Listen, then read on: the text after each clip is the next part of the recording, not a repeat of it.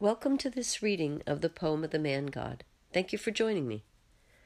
The poem of the ManGod is a private revelation of the life of Jesus of Nazareth as recorded by the visionary Maria Valtorta. Now out of print, this 5-volume set of books is a narration of the life of Jesus, beginning with the birth and childhood of the Virgin Mary through the public ministry of Jesus, his passion and resurrection, and closing with the Assumption into heaven. The narration is interspersed with direct dictations from Jesus, messages for the whole world. These highly inspired visions were recorded by Maria Valtorta around the time of the Second World War, yet she did not consider herself the author. They were first published without her name shortly before her death, and only posthumously was her name added.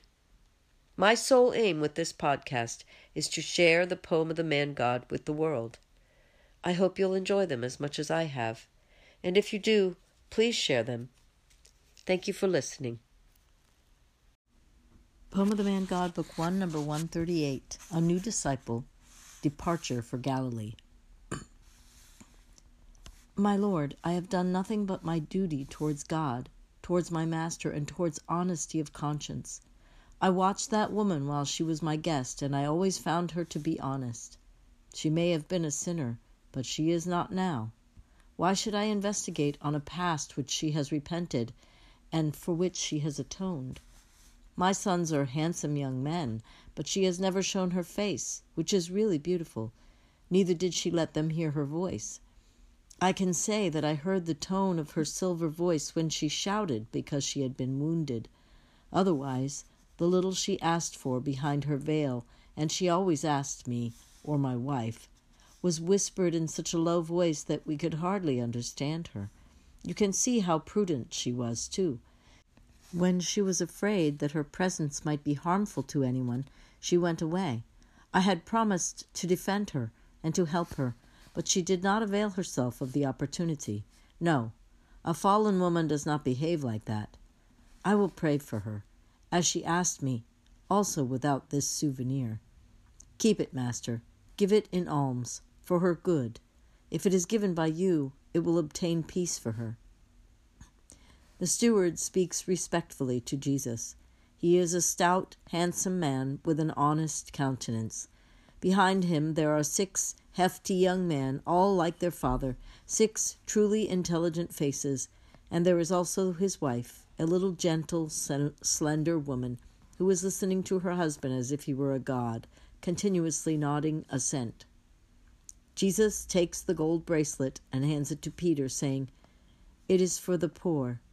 He then addresses the steward. "Not everybody in Israel is upright as you are. You are wise because you can tell good from evil, and you follow uprightness without counting the cost, whether it is profitable to do so from a human point of view. In the name of the Eternal Father, I bless you, your children, your wife, and your house. Persevere in such spiritual proclivity, and the Lord will always be with you, and you will have eternal life. I am going away now, but that does not mean that we shall not meet again.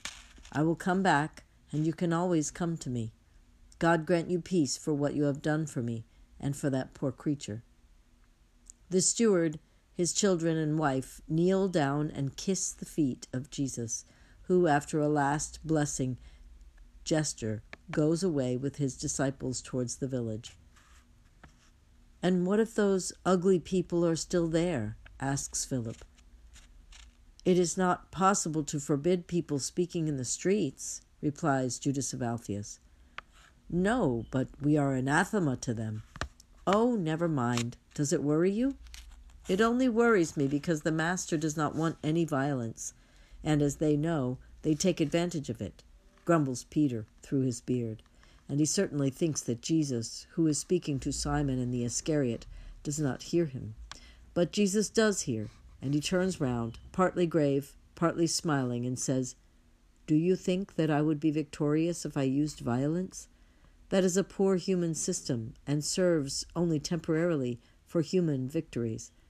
How long does oppression last? Until by itself it causes reactions in the people held down, which reactions accumulating form greater violence that suppresses the previous oppression. I do not want a temporary kingdom. I want an eternal one, the kingdom of heaven. How many times have I told you? How many times will I have to tell you? Will you ever understand? Yes, the moment will come when you will understand. When, my Lord? I am in haste to understand, that I may be less ignorant, says Peter. When? When you are ground like corn between the stones of sorrow and repentance. You could, nay, you should understand before, but to do so you should overcome your human nature and let your souls free. But you are not able to make such an effort against yourselves. But you will understand. You will understand. And then you will also understand that I could not make use of violence, a human means, to establish the kingdom of heaven, the kingdom of the Spirit. In the meantime, do not be afraid. Those men who are worrying you will not do anything. It is enough for them to have driven me away. But was it not easier to tell the head of the synagogue to come to the steward's house or to wait for us on the main road? Oh, what a wise man my Thomas is today. Of course it was not easy, or rather, it was easier but not fair. He showed heroism for me and was abused in his house because of me. It is just that I should go to his house to comfort him. Thomas shrugs his shoulders and speaks no more. Here is the village, a large, very rural one with houses in the orchards which are all bare at present, and there are many sheepfolds. It must be a suitable place for sheep rearing, because there are sheep bleating everywhere, coming from or going to the pastures on the plain. There is the usual crossroad, with the square and the fountain in the center. The house of the head of the synagogue is there. The door is opened by an elderly woman whose face is clearly marked by tears, and yet, when she sees the Lord, she has a reaction of joy, and she prostrates herself, blessing. Stand up, mother. I have come to say goodbye to you. Where is your son? He is in there, and she points to a room at the end of the house. Have you come to console him? I have not been able. So, is he depressed? Is he sorry he defended me? No, Lord, but he has a scruple. But he will tell you. I will call him. No, I will go. You wait here. Let us go, woman. Jesus walks across the hall, only a few yards long. He pushes the door and goes into the room. He goes slowly towards a man who is sitting, bent towards the floor, engrossed in anguished meditation. Peace to you, Timotheus. What, you? Lord! Yes, it is I. Why are you so sad? Lord, they told me that I have sinned. They told me that I am anathema. I examine myself, but I do not appear to be so. But they are the holy ones in Israel, and I am a poor head of the synagogue. They are certainly right. And now I dare not look up at the angry face of God, and I have such need in this hour. I was serving him with true love, and I was endeavoring to make him known. I will now be deprived of that opportunity, because the Sanhedrin will certainly curse me. But what is your trouble? Asked Jesus. That you are no longer the head of the synagogue, or that it is no longer possible for you to speak of God? It is the latter that afflicts me, Master. I think that you mean whether I am sorry for me not being the head of the synagogue, because of the benefit and honor one gets from it. I do not care for that. I have only my mother, who was born at Era, where she has a little house. She has a roof there, and what to live on. I am young. I will work. But I will never dare speak of God again, for I have sinned. Why have you sinned? They say that I am accomplice of... Lord, do not make me speak. No, I will speak. No, I will not mention it either. But you and I know their charges, and we know they are not true. Therefore, you have not sinned, I am telling you. Then I can still look up at the Almighty? Can I? What, son? Jesus is extremely kind when he bends over the man who has suddenly stopped speaking as if he were frightened. What? My Father is anxious that you should look at him. He wants you to look at him, and I want your heart and your thoughts. Yes, the Sanhedrin will strike you. I am stretching out my arms to you, and I say, come. Do you want to be my disciple? I see in you what is necessary to be a worker of the eternal Master. Come to my vineyard. Do you really mean that, Master? Mother, did you hear? I am happy, Mother. I bless that suffering because it gives me this joy. Oh, let us make merry, Mother. I will go with the Master, and you will go back to your house. I will come at once, my Lord, who have banished all my fears, my sorrow, and my fear of God. No, you will wait the word of the Sanhedrin with a peaceful heart, without hatred. Stay in your position as long as you are left in your place. You will then reach me at Nazareth or Capernaum.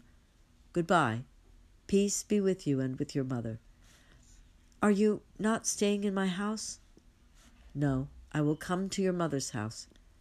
It is not a very loyal village. I will teach them to be faithful. Goodbye, Mother. Are you happy now? Jesus caresses her, as he normally does with elderly women whom I notice he calls Mother. I am happy, Lord. I brought up a son for the Lord. The Lord now takes him from me to be the servant of his Messiah. Blessed be the Lord, and blessed be you, who are his Messiah. Blessed be the hour you came. Blessed be my offspring, who has been called to your servant. Blessed be the mother who is as holy as Anna of Elkanah. Peace be with you. Jesus goes out, followed by mother and son. He joins his disciples, says goodbye, and once again starts his return journey towards Galilee. And the vision ends.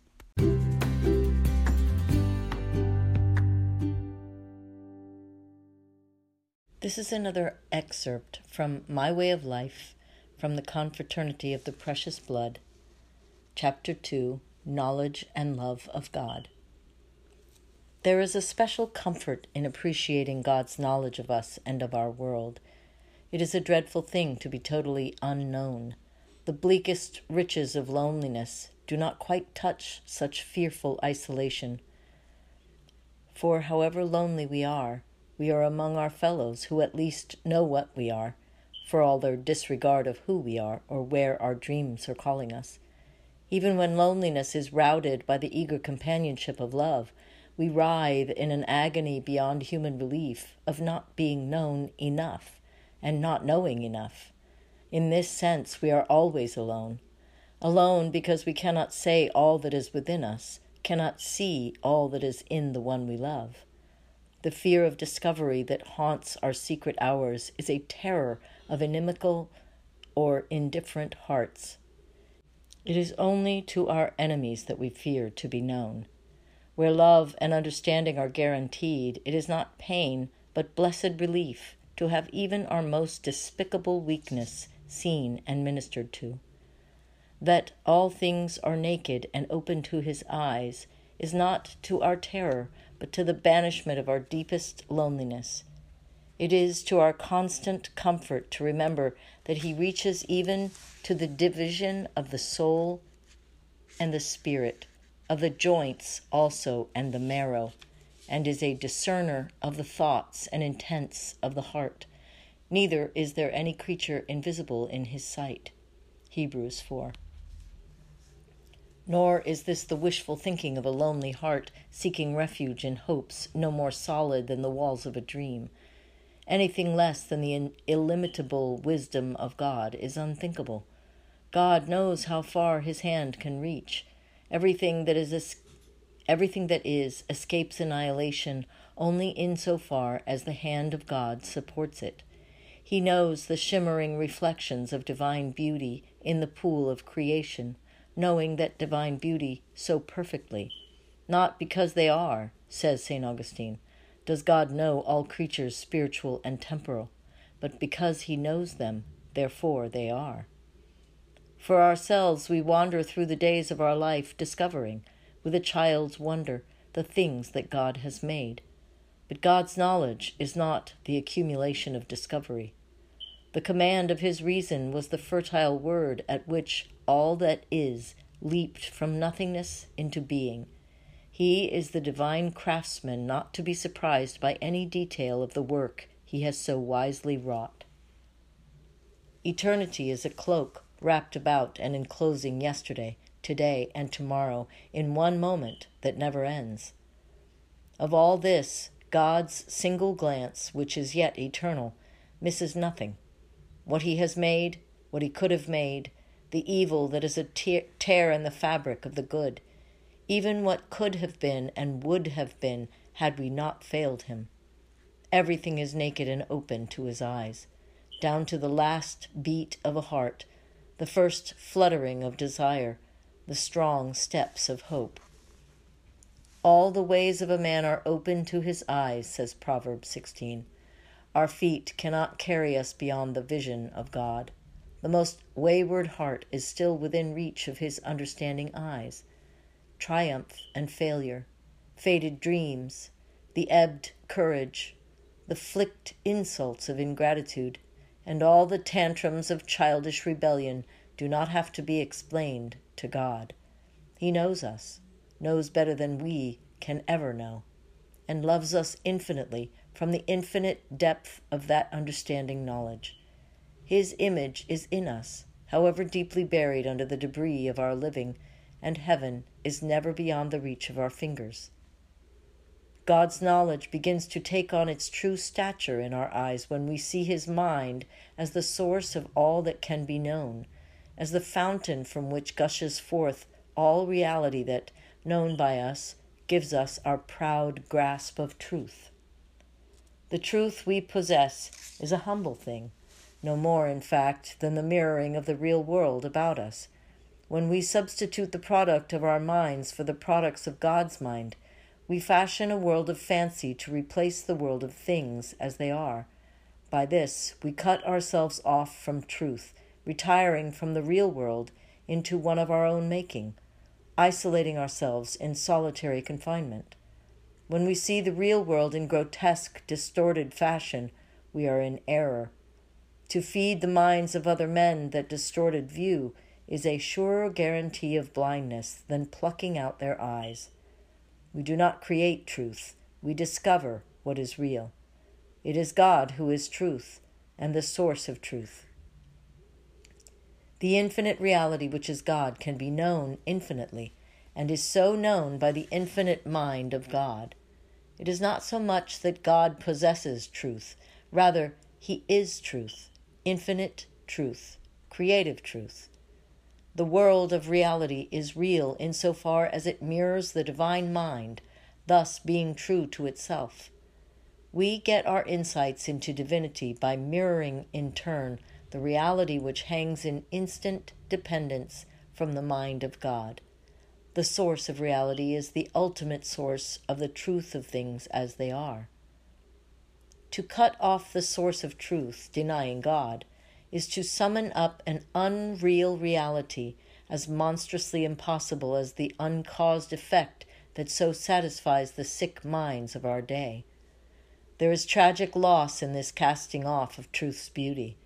The tragedy mounts when we realize that this precludes our ever coming into contact with the world outside ourselves. In this condition, we shall never see a single thing as it really is. The supremely tragic note, however, comes from the fact that this blindness is self-inflicted in the very name of the truth whose light is being extinguished. With laborious care, men lift some of the mysterious outer wrappings of reality, and their eyes are caught by the beauty of the vision of complex order and smooth harmony. There is wonder and beauty here, indeed, something of the wonder and beauty of God. The fallen angels were caught in just such an enchantment by the vision of their own beauty. To refuse, as the angels did, to look beyond that first glimpse of reality is to make the whole thing unreal and put an end to the pursuit of the full vision of truth. Until truth gives light to a man's mind, His heart is immobilized more effectively than the feet of a man in the pitch blackness of a strange place. Unless the mind of a man is nourished on truth, his heart is shrunken and starved. If error, not truth, is the diet of the mind, then the heart gorges itself on poison and is doomed to bloated frustration and the writhings of despair. We can reach out only for what we know. If the light of knowledge be false, we can make nothing but missteps. Our hearts can be aflame only with the fuel ordered by our minds. Nor can we change ourselves, adapting mind and heart to any light, to any diet. Only truth is light for the eyes and goal for the heart. We are real. We live in a world of real things. Our hearts are not to be nourished on fantasies or nightmares, but on realities. Beauty and goodness come into a man's life only in the train of truth. Even the enemies of beauty and goodness, making their bulgarious entry, must wear the disguise of the beautiful and the good. Perhaps the mind may never see through those disguises, but the heart of a man cannot be deceived perpetually. Ultimately, the diet of evil, however good it is made to seem, sickens a man, and ugliness revolts his soul with its loathsomeness. It is to just such sickness and revulsion that leaders and teachers of men condemn the little ones when they deny them the truth. And God is truth. Only our very being is more fundamental to us than truth. We must have truth. Only then can we begin to live. Only then can we rest in beauty's contemplation and have our hearts first stirred, then filled with good. It was the Word, the wisdom of God, who became man and lived amongst us, in order, as he himself said, that men might have the truth and the truth might make them free. He was, he said, the way, the truth, and the life. He lived for truth and died rather than mouth the lie that would deny his divinity. Without truth there is no way for a man's feet to walk, no light for his eyes to see, no goal for his living. He is a slave of the lie that has usurped the throne of truth. Perhaps truth has been denied him with ruthless malice. Perhaps the denial came through a teacher's naive, wide-eyed, well-meaning stupidity. Perhaps it was the individual's own cowardly fear of his own humanity and its demands for courageous living. Whatever the reason, culpable or not, malicious or well-meant, the utter fundamental destruction of the lives of men is exactly the same. We must have truth. Is God alive?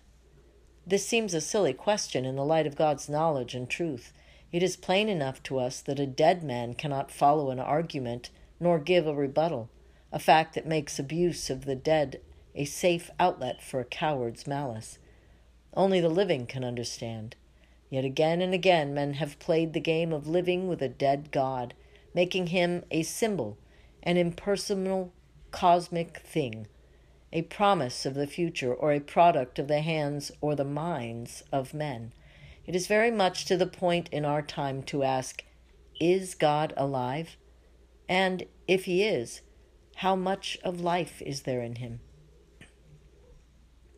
The strong pulse of the sea, the waters of a mountain stream scampering as if for warmth, or the smooth strength of a broad river are all in striking contrast to the waters of a stagnant pond. We speak with reason of living waters. The water in the river, brook, and sea does look alive, for it is never still, and it is activity, after all, that is our measure of life. If that activity is from without, we know that we are not watching the progress of a living thing, but a likeness of life that can be enchanting or foreboding. The violent rush of storm clouds has all the air of a personal attack, while the carefree patch of white, idling its way across the summer sky, seems an open invitation to our own dawdling. The persistent tap of rain on a window is not a demand for entry, it just sounds like that. And the harsh anger of a pounding sea has no life in it, though we see it as a living threat. All these are likenesses of life, but they are dead things, driven from the outside. Life's activity is always from within. On the other hand, to see a man driven is to see the likeness of death in the living. Gusts of anger, the dominance of drugs, or the escape of drink drain the life out of a man's actions because they take over command and drive him to things he detests. The inherent horror of a concentration camp is not different from the fundamental repugnance inseparable from all slavery. These things make dead men of the living without killing them. They drive men from without, along paths not of their choosing.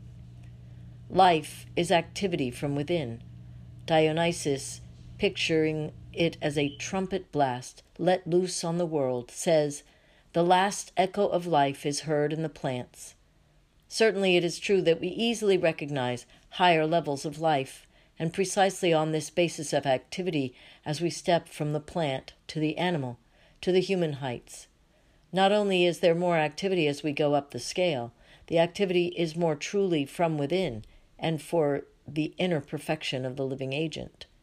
A man has more of life than an animal, not because he can run faster and farther, not because he can see more clearly or hear more acutely, but because he can understand and love, because he can reach out to welcome all the universe into his mind and can embrace or reject any single thing in it. He is not driven, and his knowledge and his love stay within his very self to his own perfection rather than flowing out of him for the nourishment of others. God is beyond all driving from without. His knowledge and love are perfectly within himself, in fact, his very self. He is the unmoved mover of all else, the source of all activity and its goal. Eternally and infinitely intense knowledge and love is the very essence of divinity, an activity of intellect and will that is eternally at white heat, not cooling, not needing refueling, without fatigue or surcease. It is not that God has life, he is life. Not that he shows activity, but that he is pure act. The living God who is life itself, and in whom we live and move and have our being. In a very real sense, all living things live by the life of God, sharing something of that divinely intense living power as a gift lent for a time to the portrayal of divinity before the eyes of men. A dead God is a contradiction in terms. To deny God life is to invoke death on all the universe, to move in a realm of shadows more ghastly than a world of the dead who still live. And we'll break there.